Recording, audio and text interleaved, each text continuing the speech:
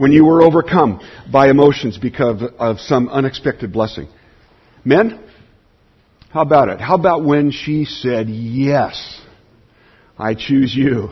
Birth moms, what about that first cry, when you heard that first cry? Adoptive parents, how about when the judge said, she's yours? High schoolers, when you successfully passed the Oregon driver's test. And I heard the parents were the ones that were rejoicing with that one. How about students in junior high, when the report card showed higher grades than expected? Or some of you younger kids that may be here in the audience with us this morning. Remember Christmas morning?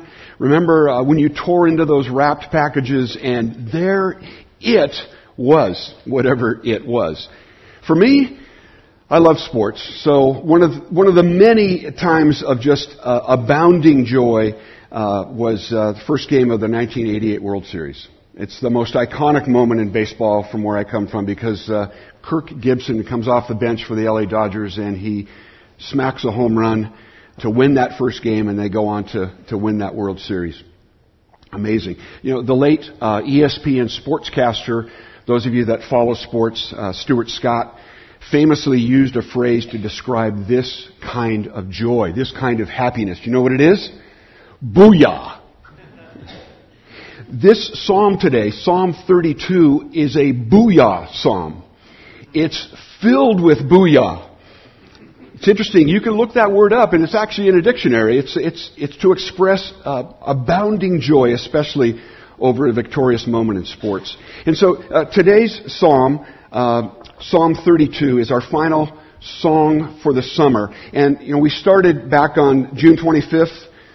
10 Psalms ago with Psalm 22, and we've been skillfully led, guided through these 10 rich songs by Pastor Scott, Eric, Taylor, and Travis.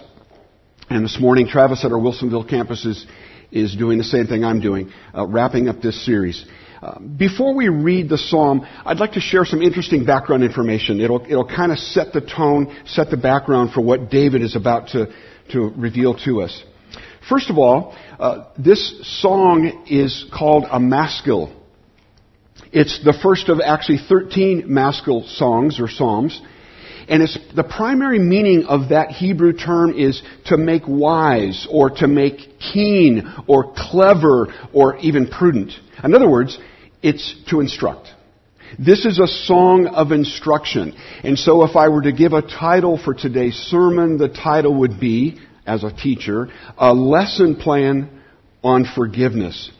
It's also the second of 7 what are called penitential songs. The Apostle Paul quotes the first 2 verses of this psalm in Romans 4, 6 through 8. Part of his argument for salvation by grace alone, through faith. Because these first 2 verses of Psalm 32 focus on this divine gift of grace, this divine gift of God's forgiveness, which comes on the basis of faith alone. So whenever you see a connection like that into the New Testament, if the Apostle Paul is going to weave into his presentation, into his writing, a passage out of the Old Testament, it bears us paying attention to it. Because it shows that this book that we carry with us, and some of you carry it in your phones and on your pads, it's an integrated system, message system. It comes from God to us and communicates to us. So because Paul is using it, we're going to focus on it again this morning. In churches that follow a liturgical church calendar, Psalm 32 is read on the morning of Ash Wednesday. That's the first day of the 40 days of Lent, ramping up to the week of Passion and to our Lord's crucifixion and then resurrection. It was also St. Augustine's favorite psalm. Augustine, the North African bishop of Hippo, he had it inscribed on the wall next to his bed right before he died. And he did that in order to meditate on this psalm all the better. He liked it, he said, because, quote, the beginning of knowledge is to know oneself as a sinner. So I'd invite you to turn on your Bibles, or turn in your Bibles, to Psalm 32. We'll also have the text up on the screen behind me. It's also in your bulletin this morning on that talk sheet. But if you do have your Bible with you, open to Psalm 32, turn it on your phone, on your pad, and let's invest some time reading through this psalm one more time.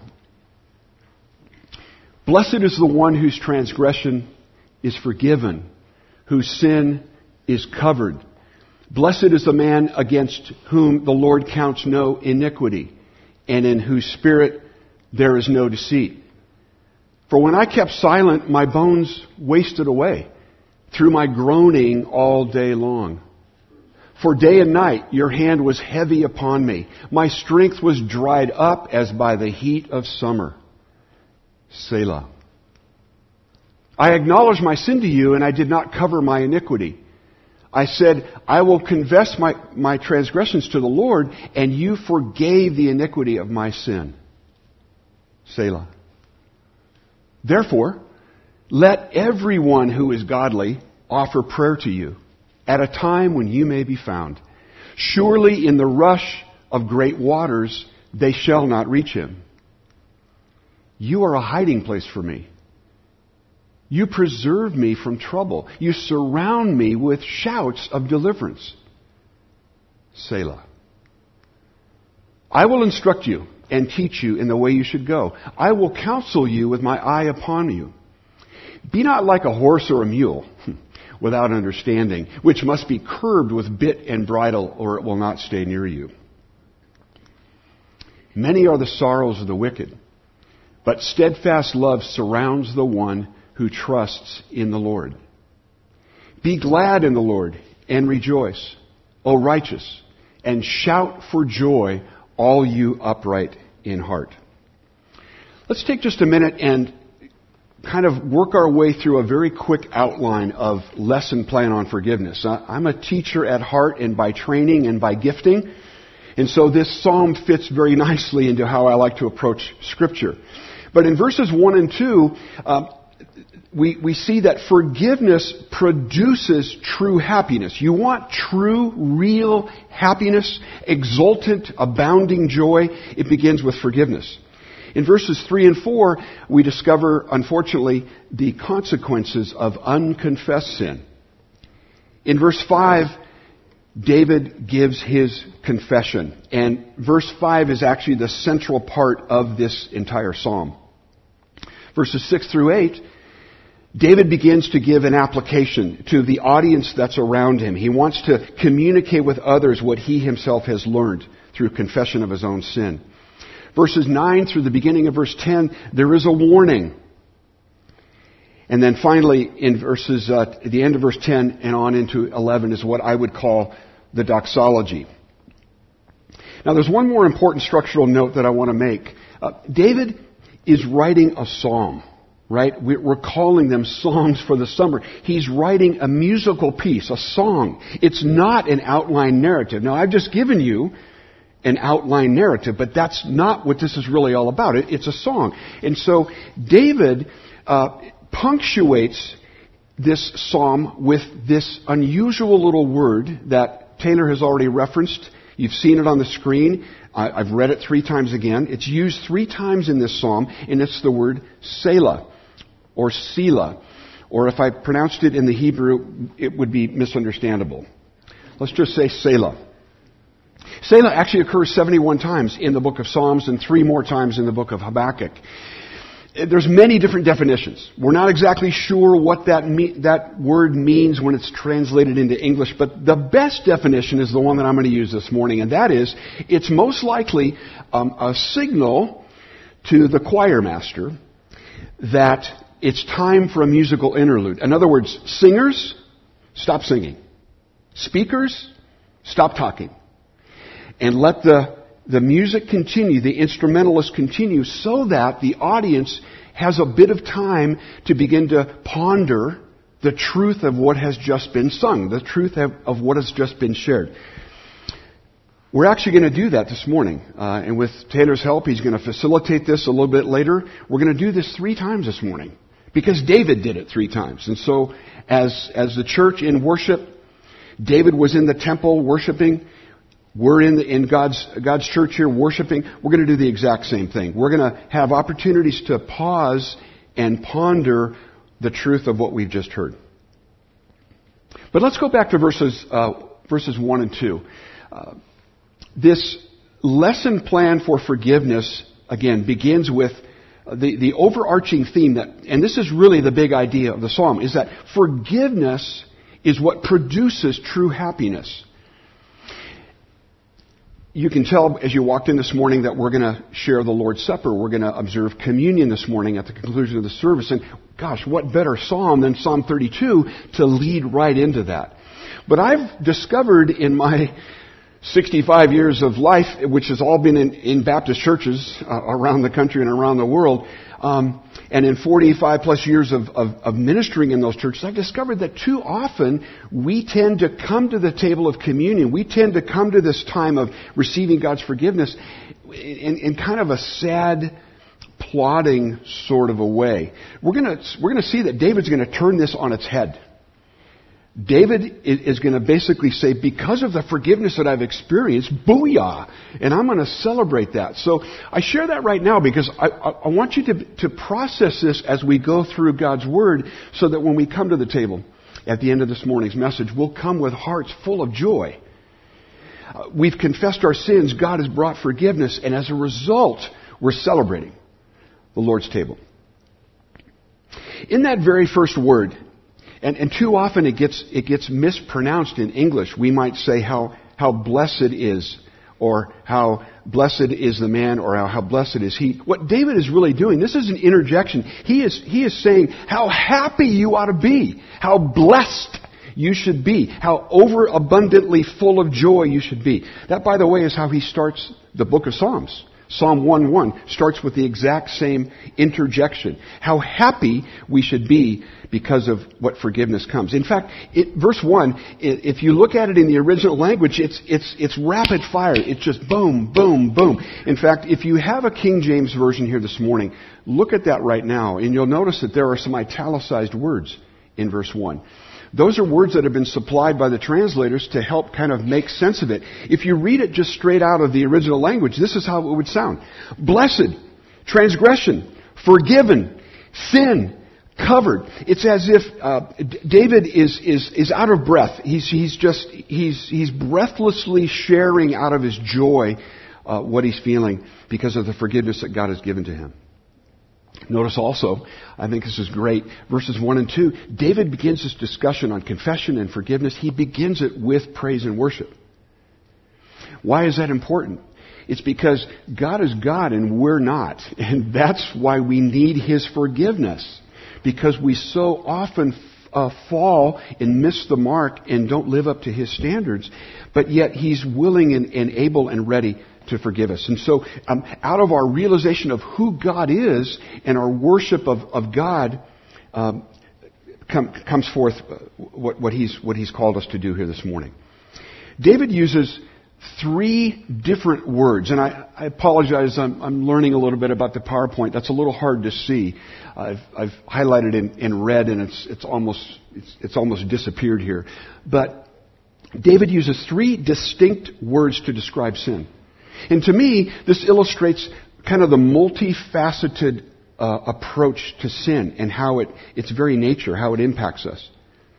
He uses the term transgression, which would refer to someone crossing over the line. It's a trespass.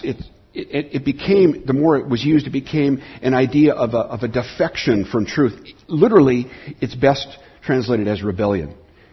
David's speaking of the rebellion that is forgiven. The second word he uses is the word sin.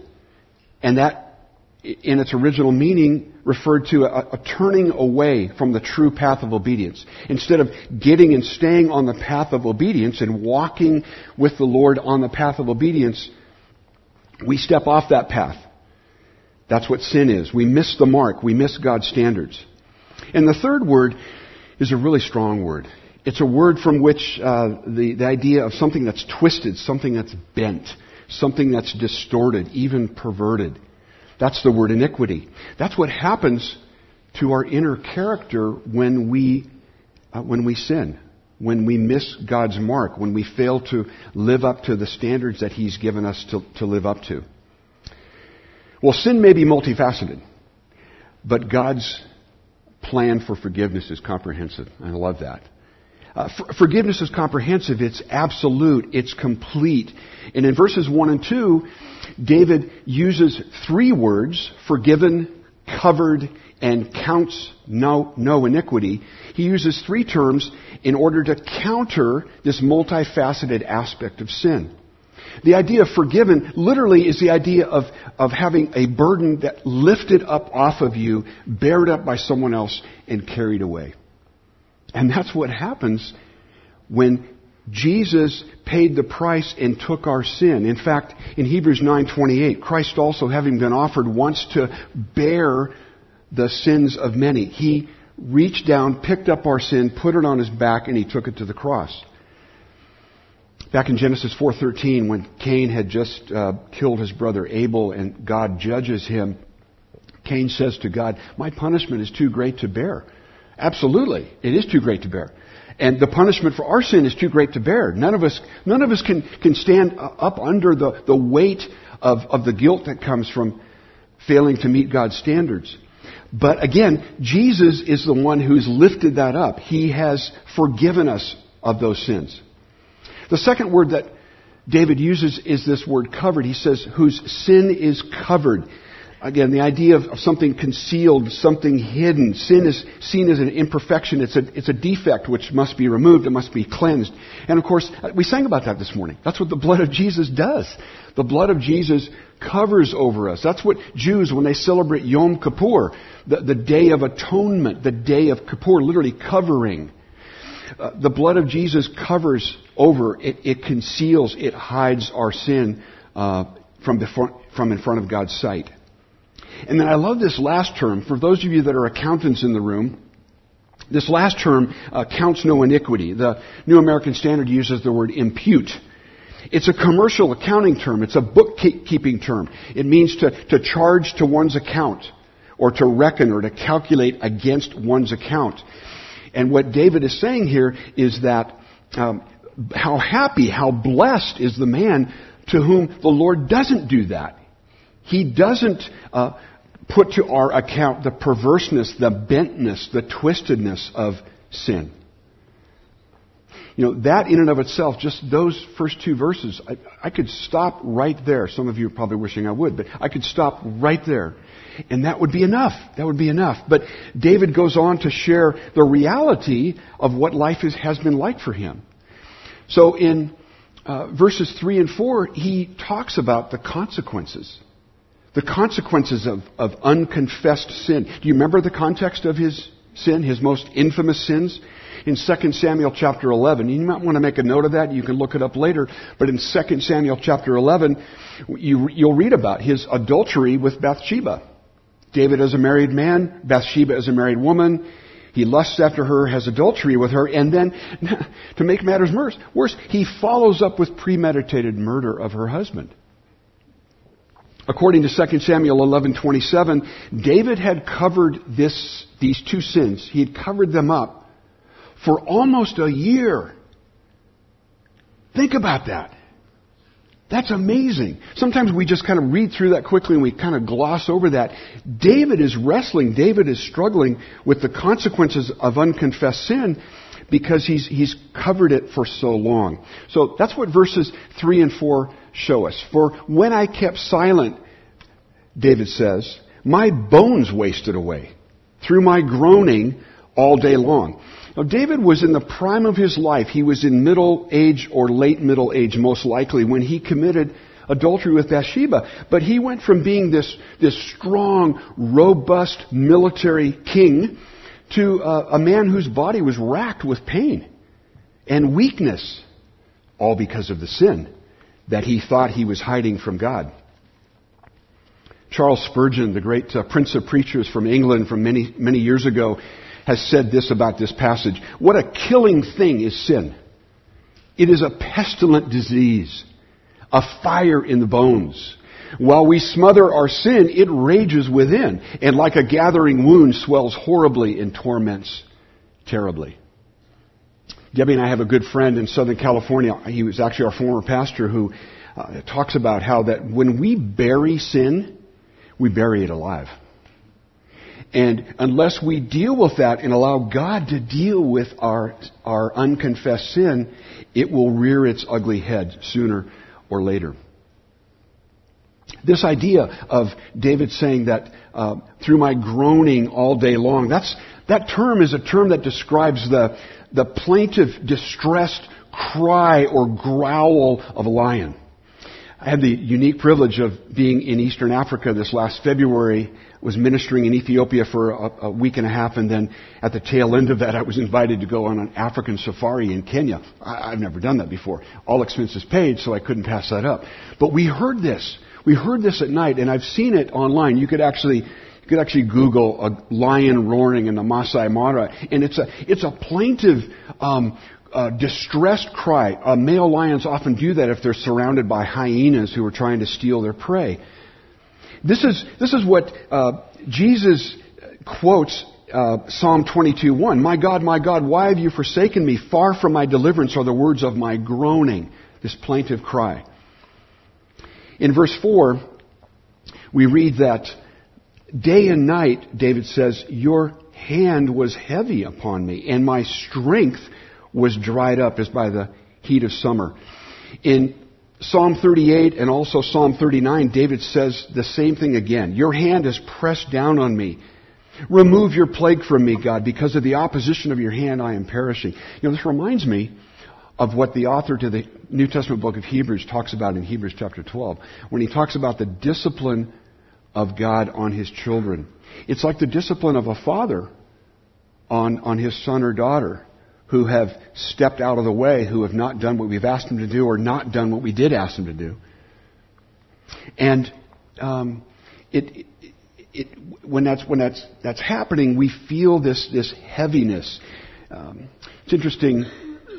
Debbie and I have 5 grandchildren, and so that's been a joy to kind of watch discipline from afar, right?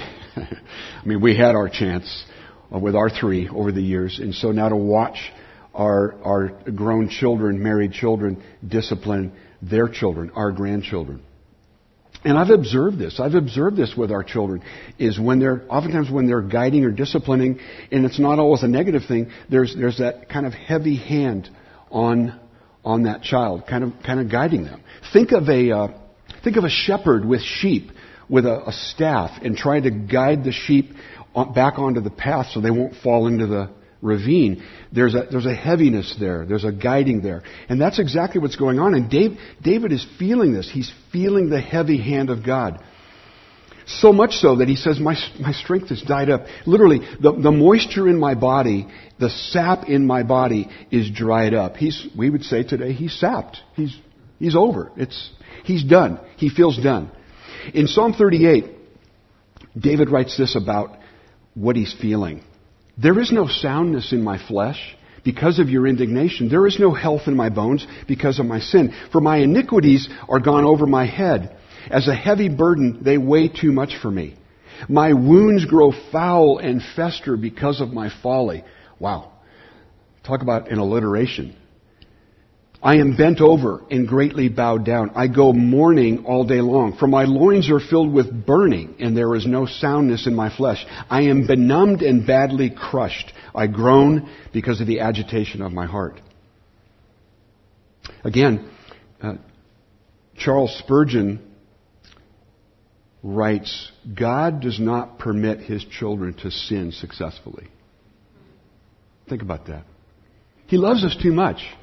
I'm going to ask Taylor to come forward and prepare to kind of facilitate this 30 seconds or more of a Selah time. Think about how maybe God has not permitted you to sin successfully. Think about sins that you may be hiding. Ask the Holy Spirit to reveal to your mind, to your heart, things that you might be trying to hide from Him. And we'll just take about 30 seconds. Taylor will play a little musical interlude for this time of Selah.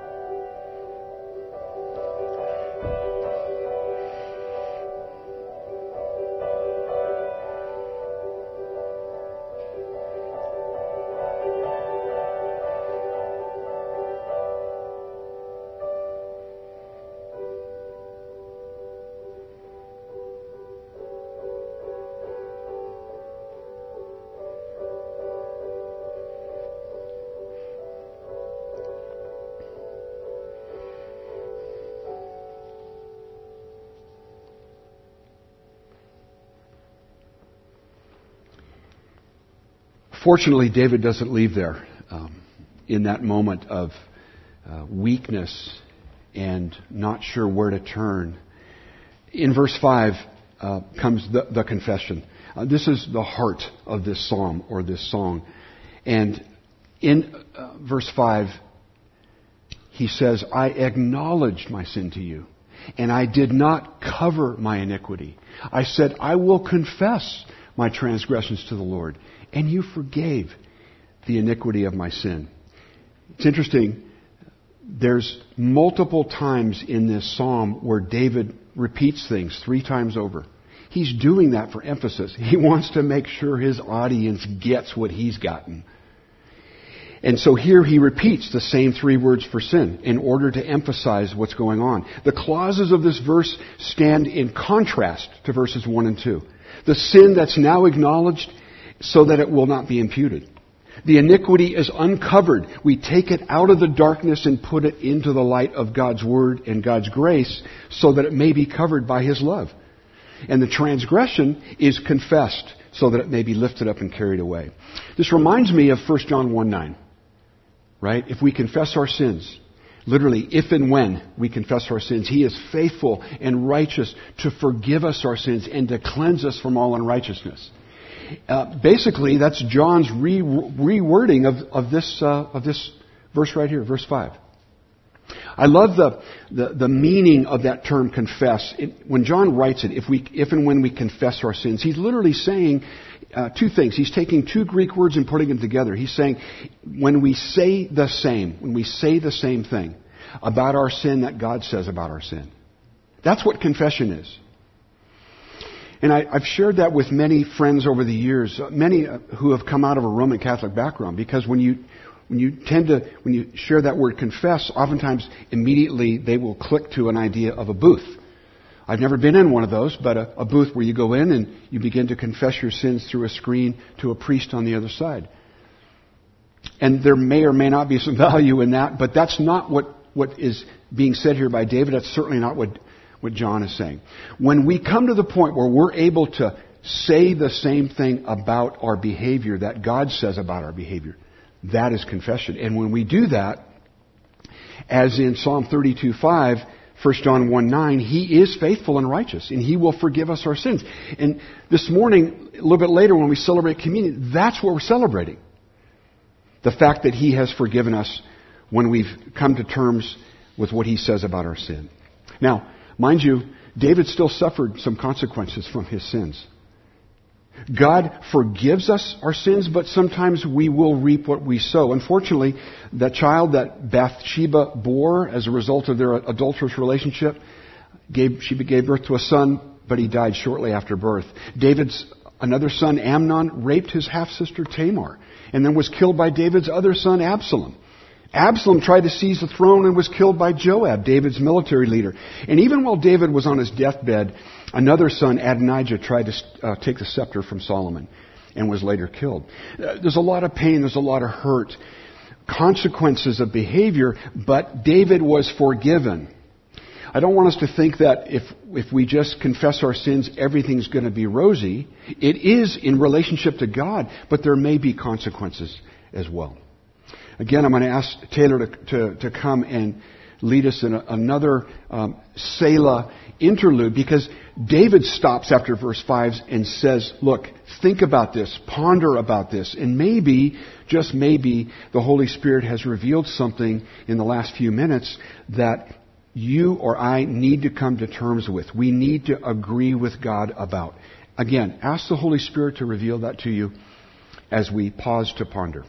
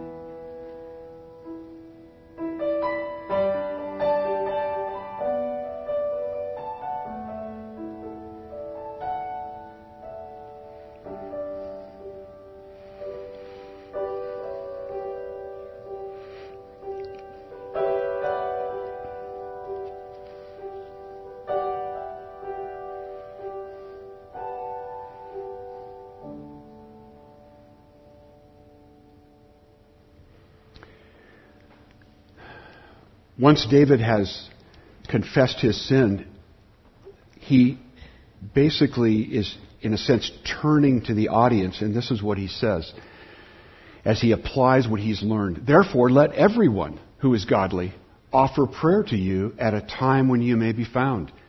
Surely in the rush of great waters, the waters shall not reach him. They shall not reach him.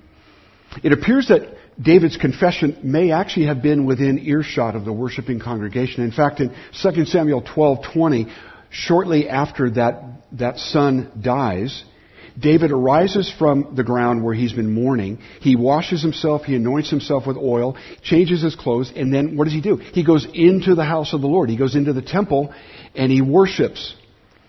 Now it also appears from Psalm 51, that great psalm where David confesses his sin after Nathan had rebuked him. In that psalm, in verse 13, David says to God, "Then I will teach transgressors your ways, and sinners will be converted to you." So it appears that people are listening. It appears that David has made a promise to God, and so that's what Psalm 32 is all about. It's the fulfillment of that vow or that promise, and he's doing it within the context of God's people. Also in verse 7, he begins to list some of the many benefits. In verses 6 through 8 and even verse 10, there's multiple benefits. But here are three in verse 7. You are a hiding place for me. You preserve me from trouble, and you surround me with shouts of deliverance. You almost get the sense that other worshipers in the temple, when they realize what's going on with their king, that they literally may have shouted out, surrounding him with shouts of deliverance, as David is feeling the joy of having confessed his sin.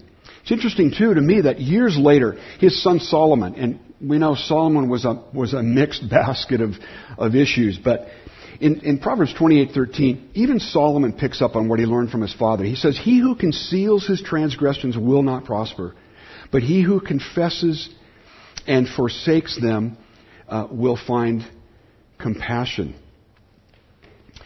One last time, I'm going to ask Taylor to come forward, and I appreciate him doing this. I just feel like we need to model what David himself is doing.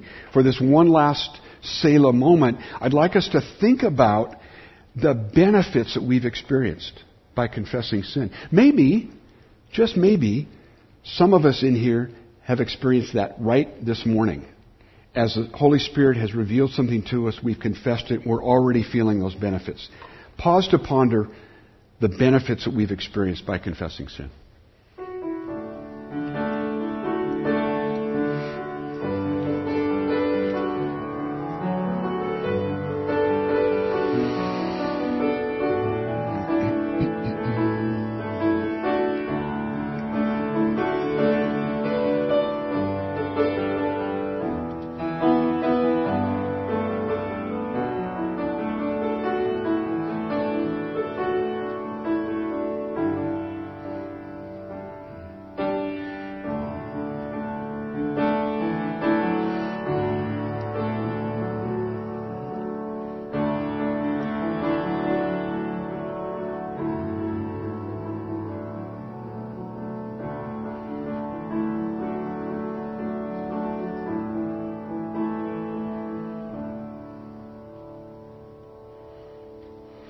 I love that musical reference there to nothing but the blood of Jesus. Thank you, Taylor.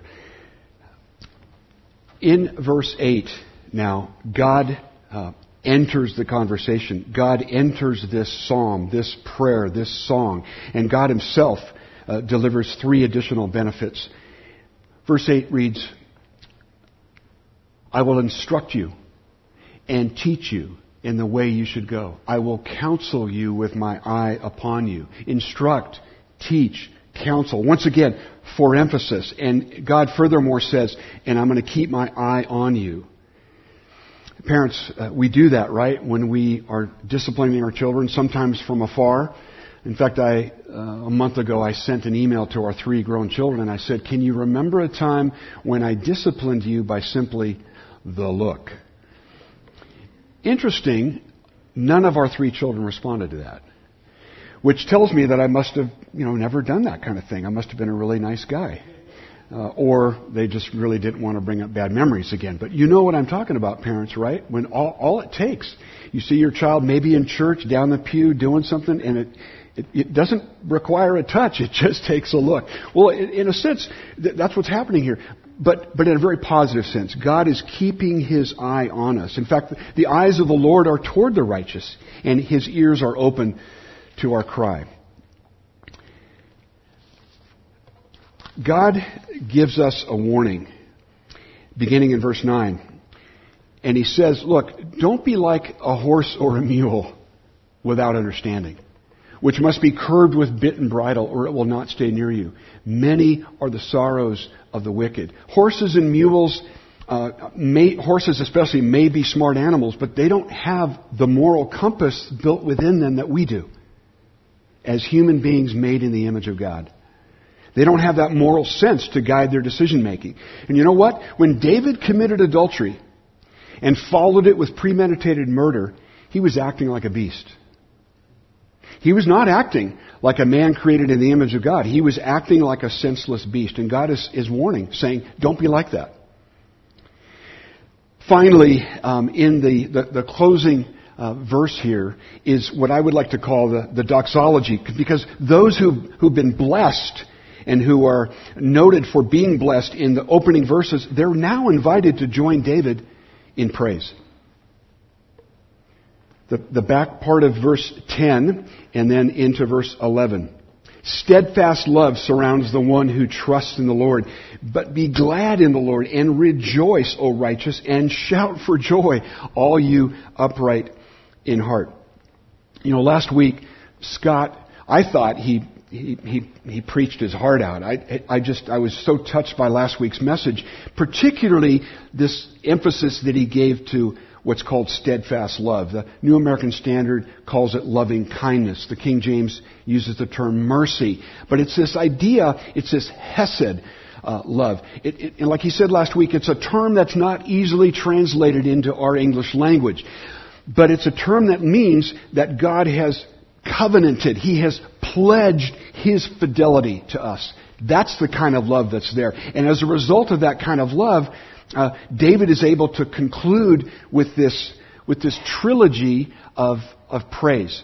Be glad, rejoice, shout for joy. I was telling Taylor this morning, you know, in the original language, in the Hebrew language, you know what the term shout for joy means? It means shout for joy.